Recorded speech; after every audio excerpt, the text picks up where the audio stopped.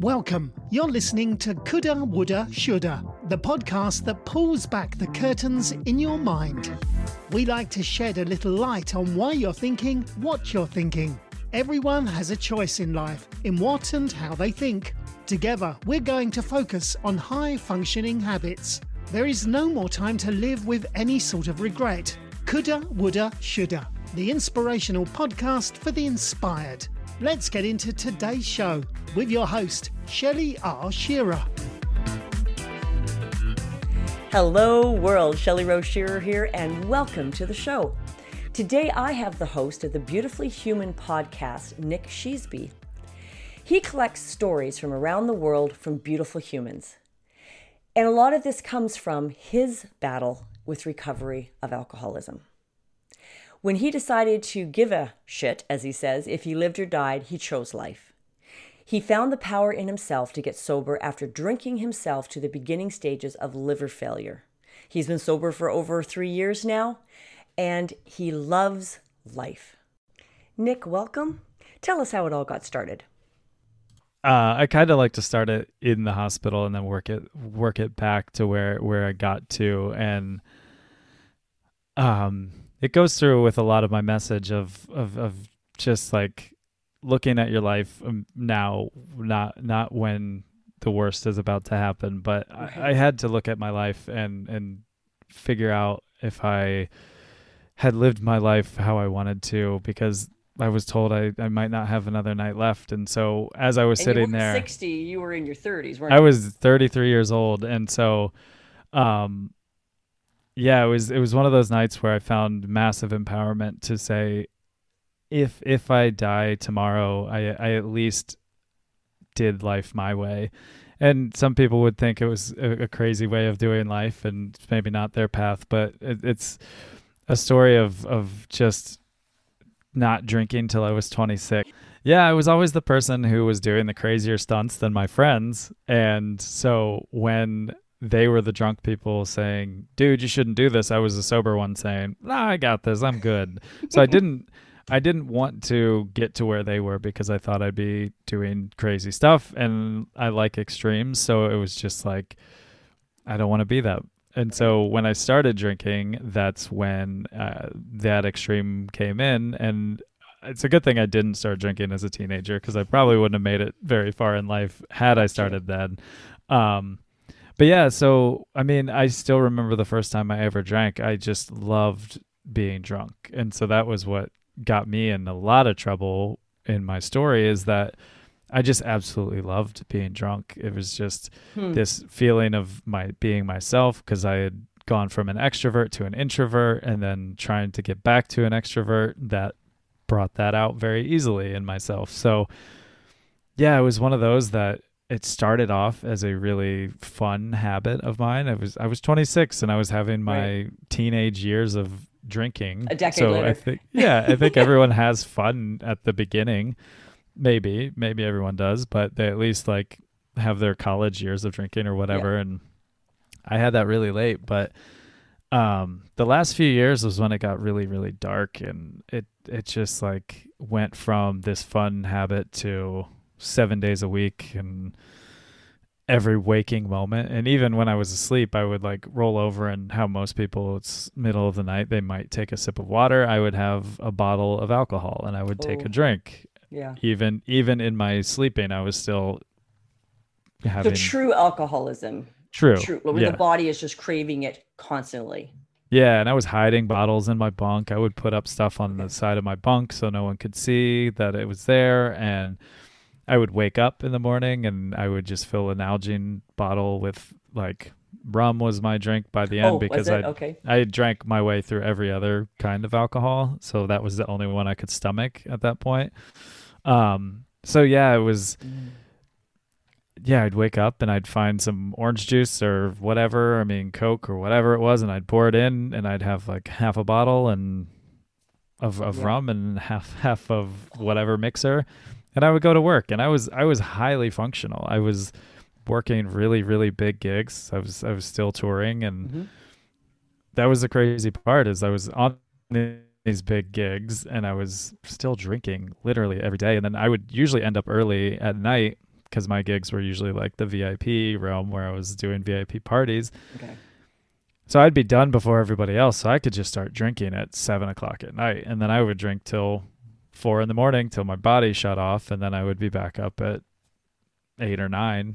And did the industry sort of support that? Because when you're an alcoholic, I mean, even sometimes in the morning, my husband, I'm like, you are just emitting, like it's coming out your pores, kind of a hard thing to hide.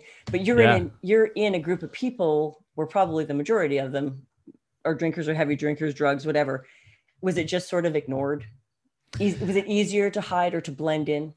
It was easier to blend. I mean, office building might, with 3 other people, it's like, oh, dude, that's gonna be a little more noticeable. Very true. Yeah. Okay. I mean, it is in a way easier to blend in because there are 10 other people out there that are feeling just as terrible as you. Mm-hmm. But it's the industry that is a very, like, they're not going to tell you to not do something. It's do your job, and then whatever else you do, that's on you. Gotcha. But just show up, get it done, and don't complain about it. That's another thing. Right. Don't complain about it. Don't say I'm so hungover. They're gonna say, not my fault. Like, you knew what you were getting into today. You got to do it. Like, we can't cancel a show because Nick's hungover. Right. And you did. You just got up and got the job done. I just went and did it and just kept drinking through it. So I didn't even catch hangovers because I would just start drinking again. You were never sober. I was never sober. I'd just catch my buzz and keep rolling. And it was wild. That's just how it went. And I mean, there were nights where I was just like falling over in random cities. And I mean, I think back to it, and it's just wild of the amount of cities and all over the world that I went to, and I was just stumbling through at all hours of the night. Like, luckily I never got robbed or mugged or anything. Your team must have been full time on you up there, because no you'd kidding. Been found in a gutter, robbed, stabbed, I mean, I woke up in bushes. I woke up in bushes, and I don't know how long I'd been there, and then I'd wake up in my hotel room, and I'd be somehow had gotten there. And it's a really good thing that I flew home to Ohio to see my grandfather before this, because when I got there, I made my mom and my dad and I made them cry. I made friends of mine's kids like scared to death of me, because this is when I was starting to be fully jaundiced, and I just looked sick and looked scary, and the kids didn't understand, and my parents were just horrified of what was happening. So I flew home and had all that, and then they were like, you have to go to the hospital. And I get to the hospital, and the woman at the reception desk, she just said, I just have to tell you this because people are going to look at you, because you are the yellowest person I've ever seen in my life. And I mean, she'd been in the field for 30 plus years. So that's a pretty big statement coming from someone that works in a hospital. So I was in a smaller town. I got all the tests they could do. And then this man who was a doctor there, he was definitely Eastern European, just I could tell by his accent, but he walked in to the curtained off room, and he just came in and he said, he's not going to make it, in front of my dad and a friend of mine. And I mean, at that moment, all the invincibility, all the like, this can't happen to me, all the no way this is going, and any of those thoughts that anybody can have throughout life, that some tragic happening, it won't be something I hear, just came slamming into me. And I was like, oh man, this is really bad. And I was scared. I was nervous. They hadn't even done blood work or anything yet. They literally just looked at you physically and knew from life experience that you had crossed over a line that you were not going to come back from, according to their opinion.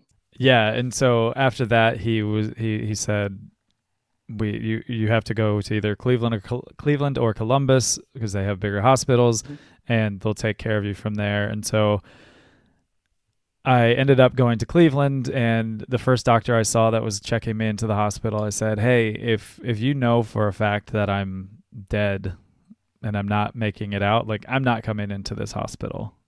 I refuse. Like, I won't die in this hospital bed. That's not how I'm going out. Like, I will take every last dime that I have, and I will go to the airport and I'll fly somewhere amazing and I'll get one of those wingsuits and I'll just like have some epic movie moment and I'll fly over a fjord and go out that way because I'm not going to do it in a hospital bed. And anyway, he finally was like, well, we'll do what we can. I don't think you're going to die. And I said, well, if that changes, you have to tell me. I need very bluntness from you. Mm-hmm. And so they did like every test possible. And they even had alcohol in the room for me because I had drank so much that they thought I would be coming off of it. And that's a really, really bad thing. Yeah, it's an awful withdrawal. You can actually physically die from coming off of alcohol, which I had no idea. I learned a lot about liver resilience and alcoholism when I finally got to the hospital. But they kept me in there for 3 days and they did like every test known to man. And I mean, it felt like they had drained all my blood. Mm-hmm. Then on the third day, he came in and he said, all right, well, we are going to finally let you out. And I said, okay. And he said, and it's not because you're good. And it's not because you're healthy. We shouldn't let you go, but there's nothing we can do for you here. And he said, yeah, never drink again. Start eating right. Start exercising. Get yourself healthy. And he said, we'll check on you every month until you're either good or you're gone. So really at this point, it was your choice. They weren't going to keep you a prisoner and keep you detoxed and keep you with good habits. You're not going to some spa. You had to make the choice how tomorrow was going to look. Yeah, it was like, it's going to start costing you tons of money, which it did anyway, being there.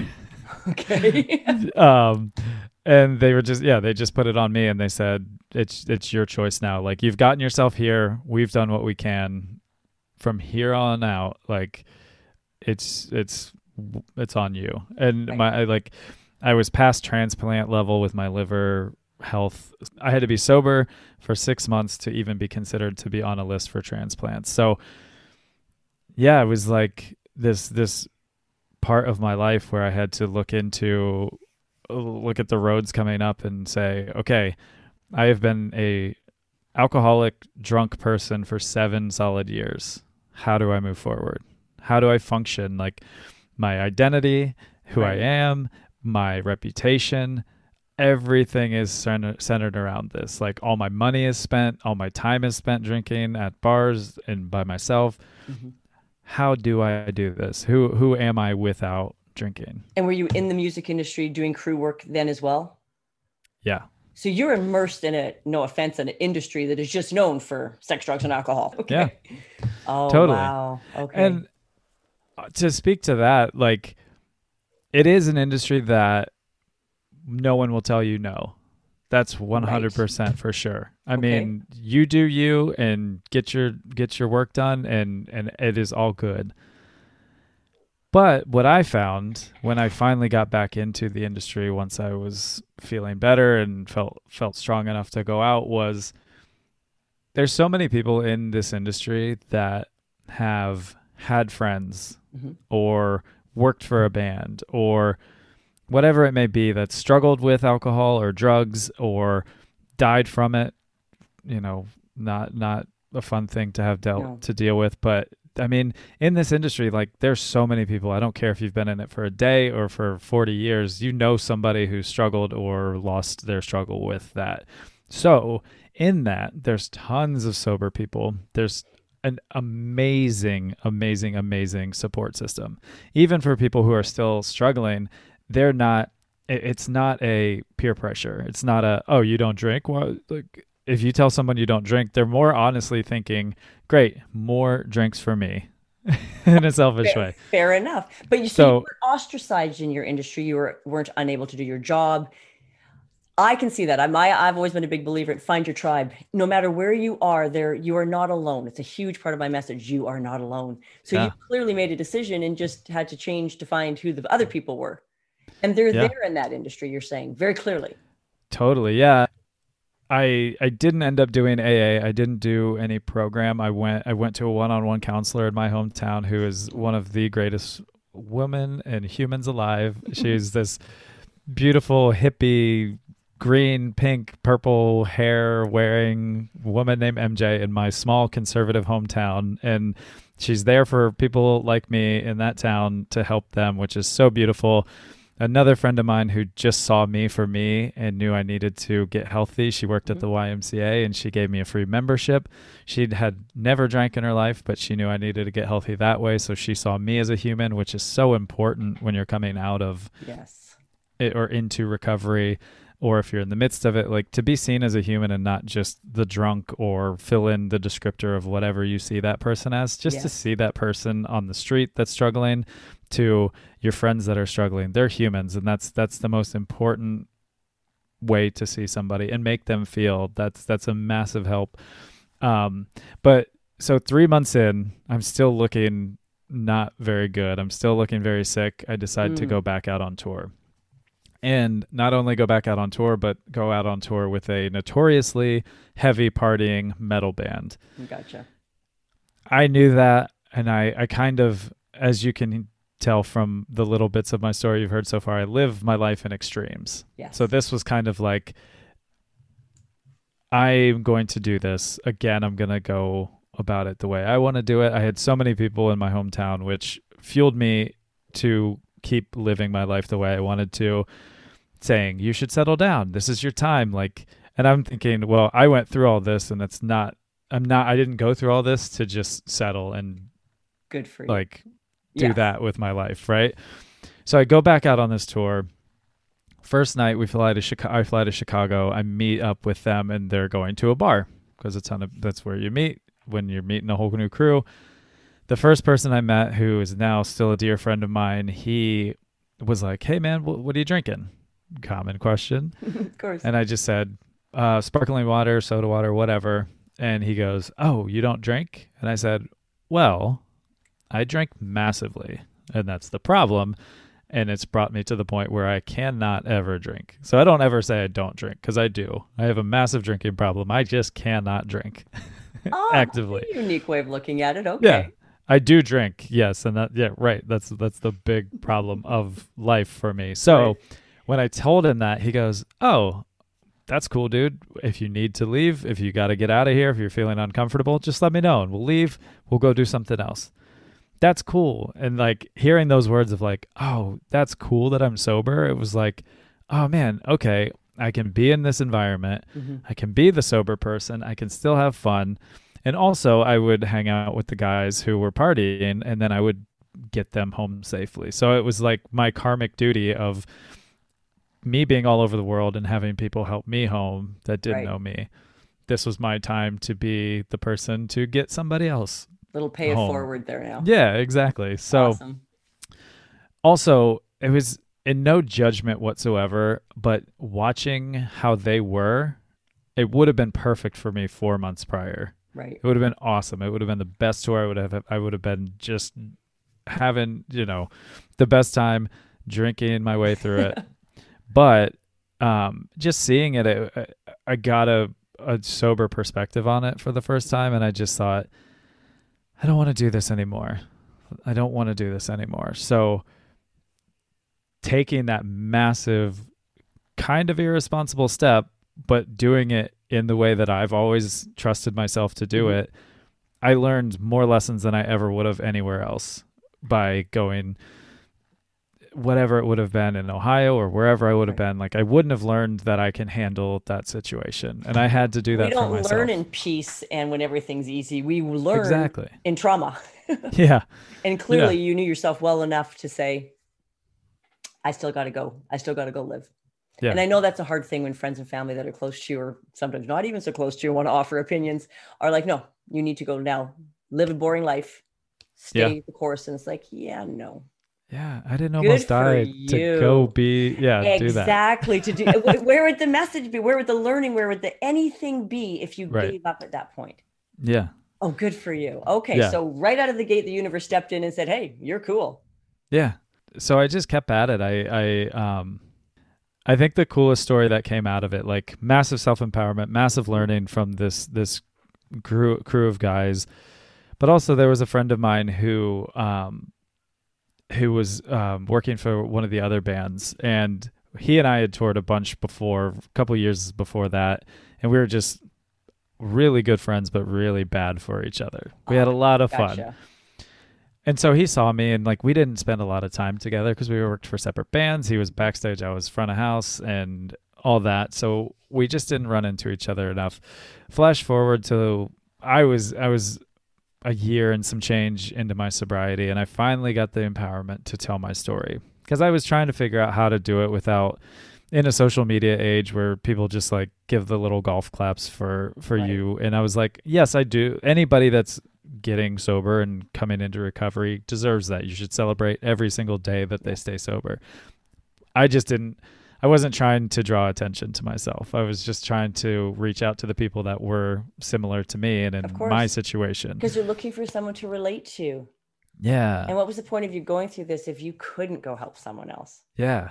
Yeah. And for someone like me to sit there and then see someone like me also saying, this is what happened, I could go, oh, dude, I don't want to do that. So I write it out, I post it, and this dude, Sean, writes me back almost immediately. And he's like, hey man, I just read through your write up, and he said, I just wouldn't feel right if I didn't tell you, because I saw you and how well you were doing on that tour, and that you were actually staying sober and like doing what you said you were going to. I'd wanted to get sober for a very long time, but I just didn't know if I could ever do it or know how to do it. And he said, but I saw you, and I said, if Nick can do it, I can do it. And I'm okay with that. If that's the standard of like, if Nick can do it, I can do it. Great. I set a high bar. Your extreme was so out there. Do you think that was probably what it really Yeah. was? It's not about you, not as a human being, right away as an individual just looking in. Yeah, I'm thinking you were just so far.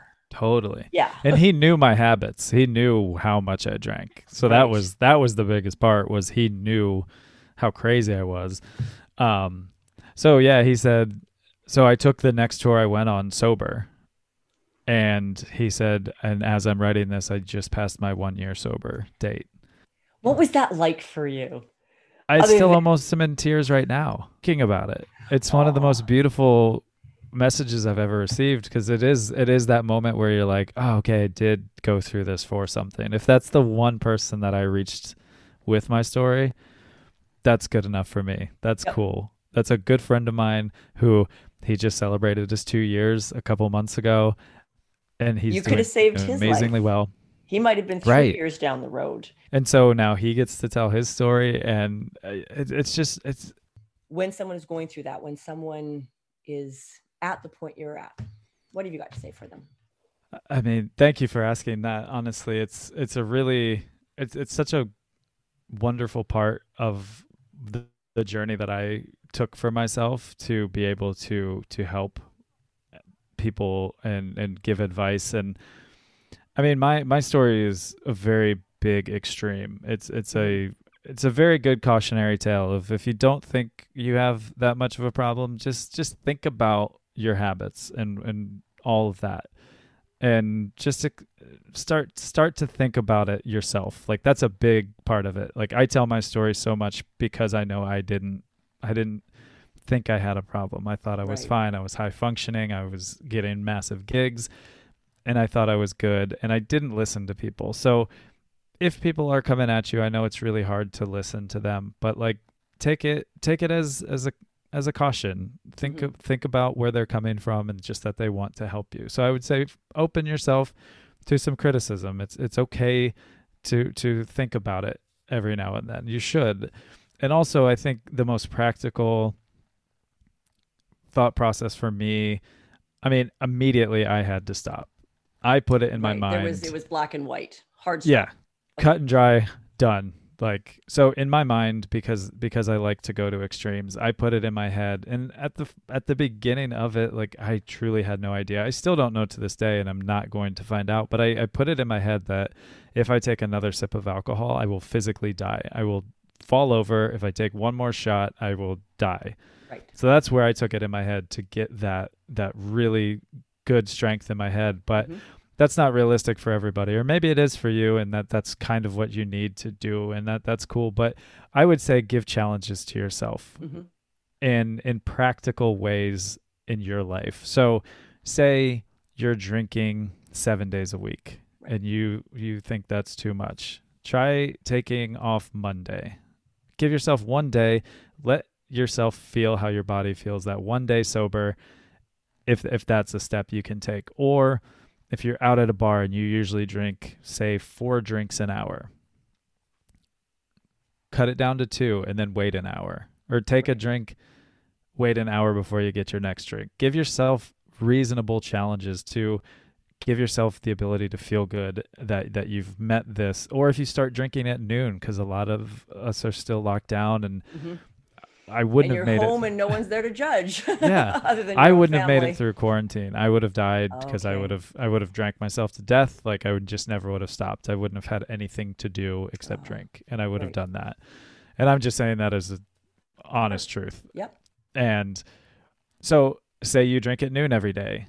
Tell yourself 5 o'clock is your time, or give yourself a realistic pushback of, I can't start drinking at noon. I'll start drinking at 3 or 5 or whatever it is. Give yourself realistic goals to help yourself, but also challenge yourself. And then when you meet those challenges, then you can be proud of yourself that you took a day off, or you took 5 hours off of your drinking schedule that day. And I think those are realistic steps, because not everyone has to get full sober immediately. You can work yourself to it and just like walk yourself back from that wall that you'll smash through if you do what I did.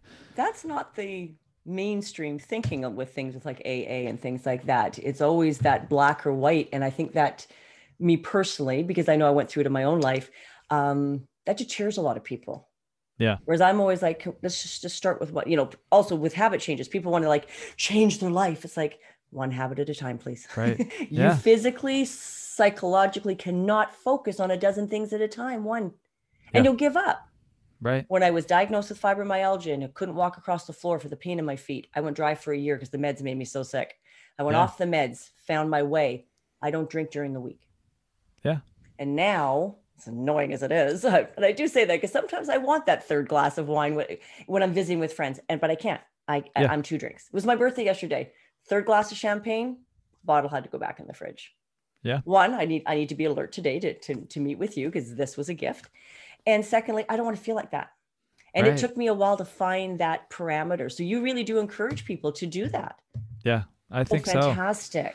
I mean, because everyone's journey is different, right? Yes. Completely different. Like sometimes if you think AA is your way, go for it. All these resources. If you are better with a one-on-one person and you need to talk to somebody that just won't judge you, that's fantastic. I did that and it worked far better for me. Someone at home, didn't you? Yeah, with MJ. And, right.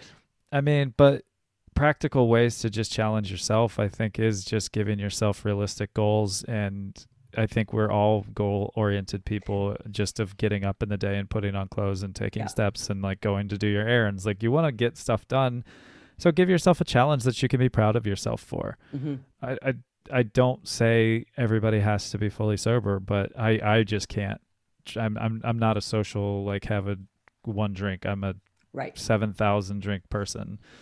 So I think that's the best advice I can give, is just challenge yourself. Give yourself something to be proud of that is also making yourself healthier in your habits, and just follow those steps. And if you feel better, if you don't drink till 5, then push it till 8. Like keep yourself uncomfortable too. And I think that's just a good life lesson in general, but especially if you're struggling with substance, get uncomfortable with it. It's far better to get uncomfortable now and get ahead of yourself than to get to where I got to and just roll the dice on if you live or die. Because it's being on a gurney in the color of the sun. Yeah, I would have rather challenged myself. And I mean, I can't say that because I can't do that. So I would it's hard, say, isn't it? Because you rewrite history in your mind with the experiences you now have. And that's where regret comes in, and people need to let that go. Yeah. You can't know that decision. You didn't have the information. Yeah. Just challenge yourself. Give yourself challenges in life, in your daily life, but especially with substance. Like give yourself those challenges to be proud of yourself for. Oh, fantastic. Thank you for answering that question. It was very personal, and it's not, like I say, there's always a different way of looking at things, but this has worked for you, and you have such a message of encouragement that's great. Yeah. And also with that, like be open and vulnerable if you're starting to do that, and let at least one person that you're comfortable with to keep you accountable. And I'm not saying like, I mean, that could be like your brother Doesn't need to be or your Facebook friend. for the whole world. Yeah, Yes. like you don't have to say like made it one day sober to get the clubs or whatever, Yeah. but like find one person that can encourage you with that too, and maybe they're struggling, and like team up and be each other's accountabilities. You know, find strength in people, because people are beautiful and people will help you. Even in an industry like mine, found people who, when on my 1 year sober, were jumping off of their forklifts after they stopped them to give me like the biggest hugs I've ever gotten. And it's really incredible the strength you will find when you ask for it. With your drinking habits, whatever it may be, just challenge yourself. Good. Oh, that is fantastic advice. It's what motivated me to start telling my story more. It's what started Beautifully Human. It started out as a blog because I said, okay, I didn't like, I knew there was power in my story, and that's why I was trying to shape it perfectly to write it. The dams of perfection, right? Yeah, If right. I'm going to do it, I've got to do it right. Exactly. No. So I was like, okay, if I didn't know how much I was empowering and how much impact I was having on the world, then I bet you 9.9 out of 10 have no idea as well. Exactly. So I started this idea, and I wrote up a bunch of questions of just like basic life questions. Tell me a story of life, whatever. And I started asking people to be a part of this, and I called it Beautifully Human, because I wanted it to be not because we're all the most beautiful humans, but because everything that makes us human is beautiful and makes us beautifully human. Our failures, our successes, all of that makes us beautifully human. And what really made me sad was the most common question was me. Why me? Is this you asking yourself? No. When I was asking people to finally be a part of the Beautifully Human. Right. So they were like, why would you want me to be a part of this? Oh. To share their stories. Did you suffer from that a little bit at the beginning as well, or in your own life? Or have you always been fairly confident in that area? I was fairly confident. I didn't, until Sean told me that, I didn't know exactly how big it was of an impact. I was just more worried about like the language I use and my opinions. And like I said, I come from a conservative area in Ohio. And so when I start using expletives, and it was just that whole like, how do I say this with all that in there and just not care, and finally just be like, this is me, like it or not, it is what it is. Good. You will always find the right audience. It's something I had to learn as well. It's like, why me? Because you can relate to someone that the other person can't. You can have exactly the same message. Yeah. But that person's not going to relate to your story, but this person is. And that's all that matters. Yeah. So it was really cool because, I would get that why me question. Why would you want me to be a part of this Beautifully Human blog? And I was like, because you have a story, because your story has power. I don't care what you do or where you are in the world or what amazing successes you think you've had or not had. Somebody will relate to it. Absolutely. And it was beautiful because like every single one, I would get to learn more about my friends, and I found out how much I didn't know about them, which is kind of funny at the same time. And then I would laugh, I would cry every single one because it was just beautiful. People were really opening up themselves. And so it eventually just worked its way into becoming a podcast, which also stemmed from my love of traveling and meeting people all around the world. Also, it stemmed from I'm in the States, so there's just been a mass amount of ignorance and hatred coming out of this country, sadly. But it just fueled me to say, okay, I want to have these conversations. I want to have good, bad, ugly, really tough. I want to learn more about humans in general. Right. Because I don't know anything, and I need to be more open-minded on every facet of life. So it just turned into this exploration of, let's have these conversations. Let me hear your story and your life and just talk to me, and let's see where we relate. Let's just have a beautiful conversation. And that's how Beautifully Human podcast came about. Was like, I had my partner on for the first one, and then we met this beautiful woman in Estonia when we were there, and then she came on the podcast, and she speaks Russian and Estonian, and her third language was English, and then we had a full-on conversation, and it was just like, oh, fantastic. Yeah, it was so cool. And it was like, I wanted people just to hear these conversations as a fly on the wall. And then if you were still judging this person, there's a mirror for yourself too. Exactly. That you have to look into of why you're judging this person. Perfect example is like I had a conversation with one woman. We were about 40 minutes into it, and then it came up that she was a lesbian. And I was like, I bet some people had 40 minutes of just, this is amazing. And then if they heard that, that would turn them off and they'd be like, nah. And then it's like, okay, you've liked 40 minutes of this person's conversation, and now you find out one part of her life that doesn't affect you in any way, shape, or form. And if you don't like that person now, that's a big mirror you need to look into. Yes. And those are the kind of conversations that I want to have and just make people listen. And so my target is my conservative hometown. I don't think it's my target audience because I don't think they listen, but it's that kind of... You'd be surprised. True. Yeah, it just turned into this mission of like, I love humans. I love people. We're all beautiful. We're all different, and we're all weird. And it's just really beautiful to let somebody tell their story and actually listen. It's really powerful to just listen to somebody and let them share who they are. And I really believe the globe right now, in general, the world, humankind is coming to a much bigger awareness. That doesn't mean it's the majority. I just think there's a large enough group of us out there that are more aware and more awake. And we are searching for information. And that doesn't mean we're not going to sit and listen through everything through our filters. It's just when I'm teaching the habits course, it's about understanding your filters. Then you can remove one. You just remove them if you need to. Because your example about the lady that's a lesbian, that is fantastic. Yeah. I saw the cutest thing the other day. Do you remember, you might be a little too young for this, but the 60s song, long-haired freaky people need not apply. It's COVID.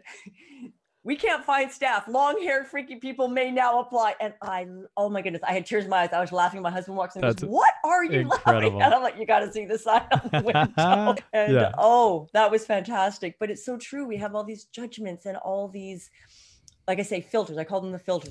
Luckily I learned about them in my late 20s, and it changed my life to understand how I was viewing the world. That's life. And that's what does make us very unique. I love the name of your podcast, by the way.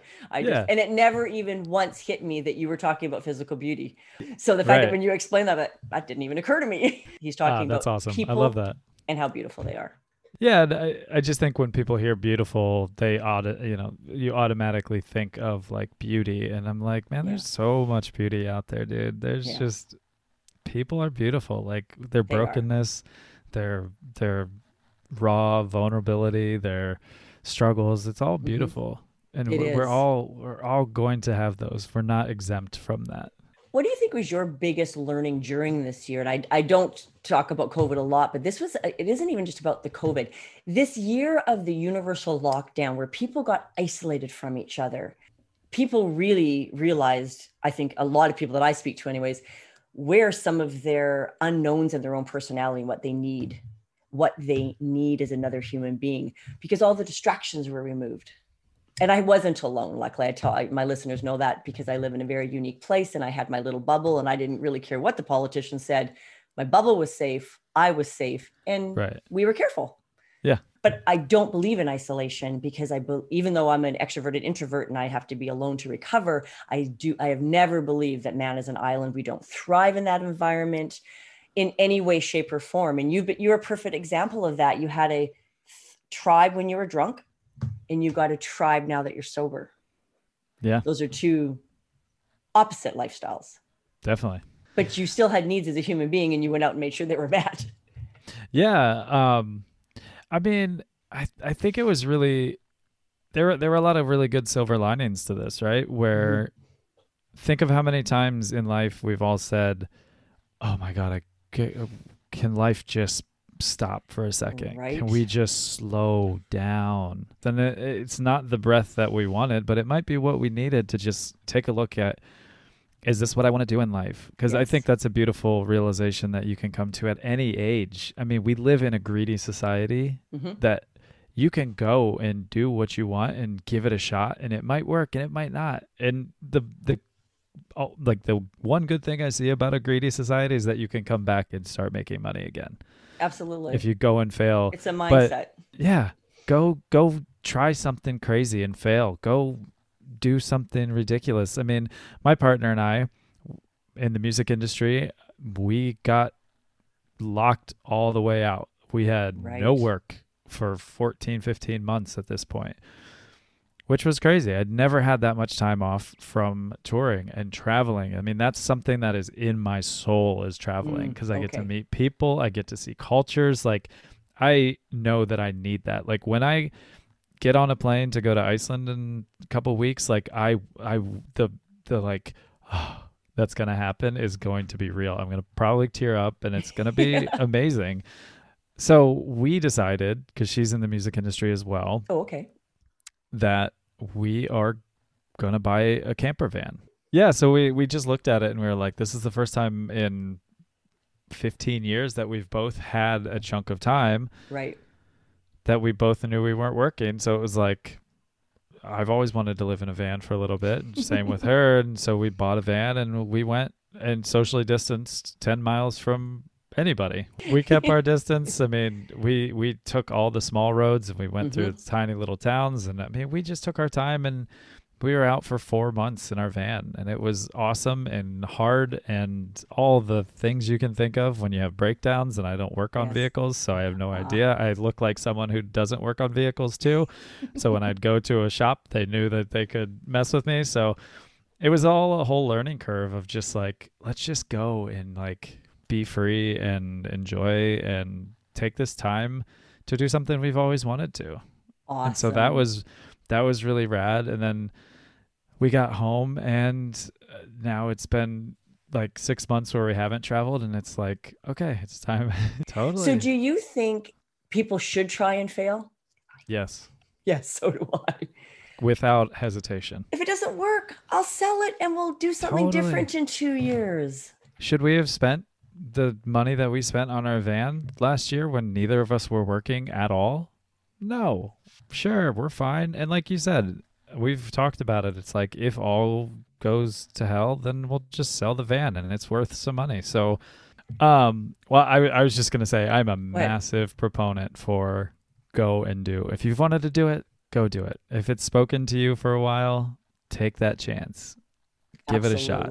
If COVID has taught us anything, it's very, very short, the time we have here, and it can stop at any point. Do you think those are your two catalysts, between the alcoholism and the pandemic, that these were the things that sort of had you look at things a little differently? Yeah.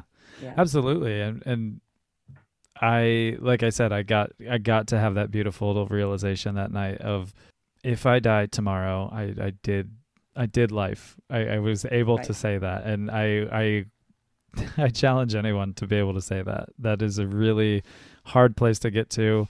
It's not an easy one, but just look at your life and what's important and what you're looking at. And I mean, it's really beautiful when you take those chances. I mean, like, had I not gone out on that tour 3 months into my sobriety, I never would have met my partner. I never would have gotten the call to go on the tour that I was on. And just a quick little brag, when I was doing my 1 year sobriety, I was loading out a Rolling Stones show at the Rose Bowl in Pasadena, California, which is nuts to think that 1 year span of time, I went from thinking I was dying in a hospital bed to working for the biggest band in rock history, and roll. Really, in history, exactly. Not even just rock and roll, just the biggest band. Exactly. And it's, take those chances. I'm not saying something crazy like that will happen, but your version of a crazy, beautiful happenstance will happen. So exactly. But you also don't know. For me at my age, because I'm a little bit older than you, is I've watched my father pass away this past year, and the aunt and uncle we just bought the motorhome from, he's in palliative care. And so we went up to see them just for the last 2 weeks. But this past 2 years has been amazing because I have spent real time with them and was there. And I have nothing but good memories. And I saw him the last day before we left, and I laid on the bed with him and I said, I'll see you on the other side. Right. I tried not to cry. I failed miserably. Of course. And, I tried to be strong for him because he's known he's dying for a number of years now. And he did so well for so long. But those were my catalysts, and everyone's catalysts are a little bit different. And I really encourage people to please look at your life.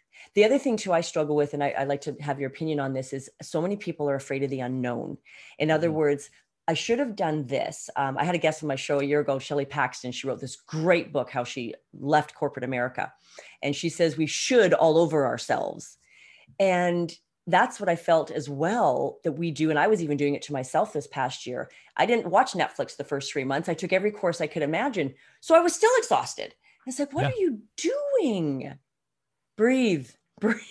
So this is my year to really reassess. But my catalyst for me has been just a lot of elderly people and dying. And I'm just thinking, this is not going to go on forever. And we have no guarantee.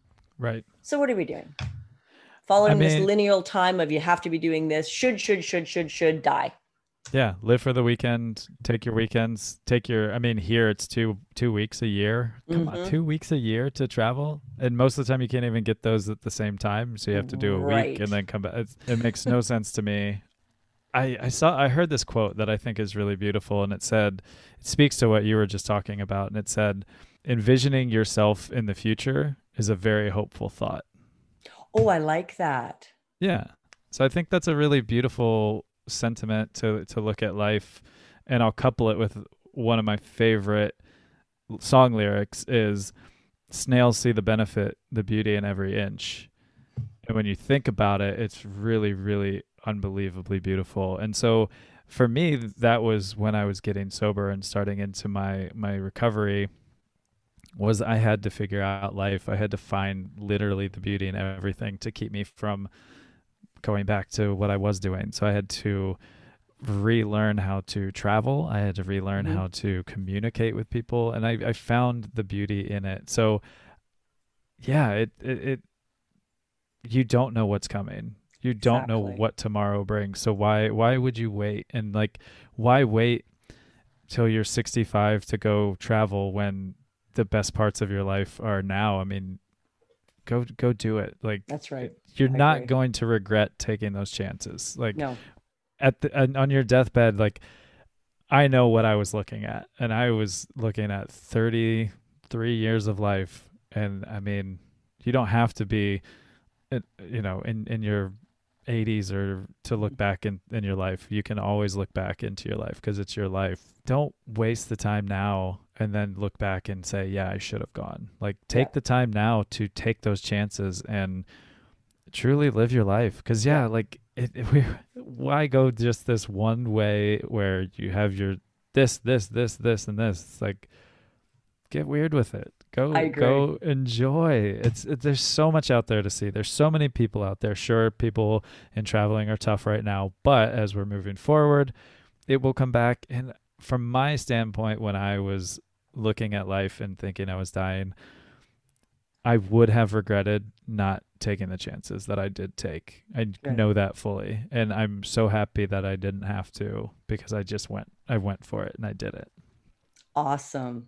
Nick, your story is incredible. Your gift of encouragement is amazing. I love your website because to me that says, I don't know about you, but I always feel a little bit like what I give back to the world in my podcast and things is actually my journey, because what I learn, I teach.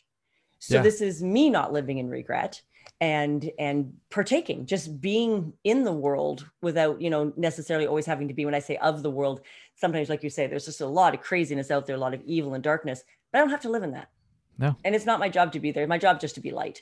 So clearly you have that same attitude. And is that how you feel about what you guys are doing, you and your partner? This is your life in recovery as well. This is just how you live it every day and get better at it. Yeah.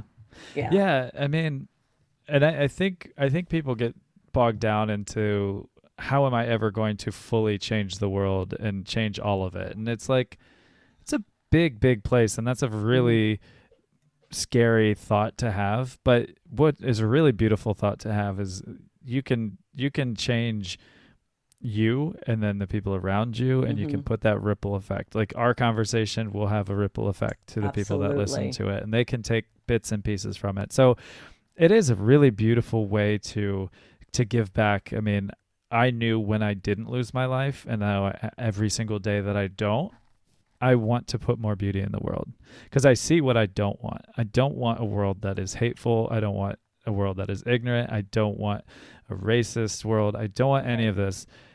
I want people to be accepted because they're human. So that to me means I'm going to have conversations with everybody. I'm going to spread as much love and beauty, and I'll put my peace signs up all the time.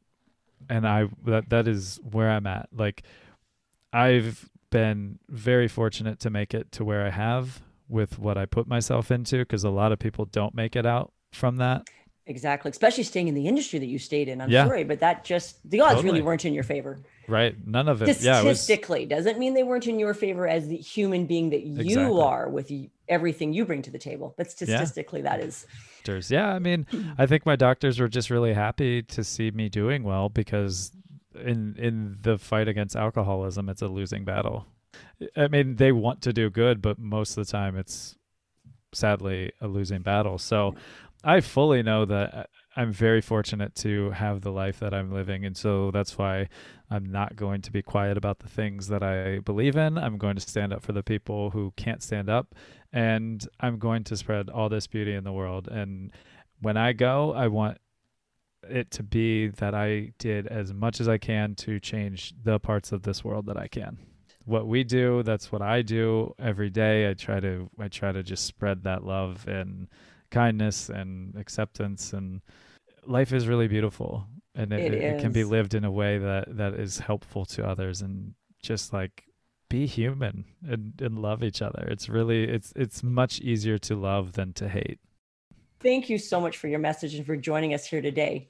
Thank you. I'll have all his information in the show notes, and it's just been an absolute pleasure. Thank you. We really hope you enjoyed this episode of Coulda, Woulda, Shoulda. Stay connected with us directly through livingwellwithshell.com and Instagram at livingwellwithshell.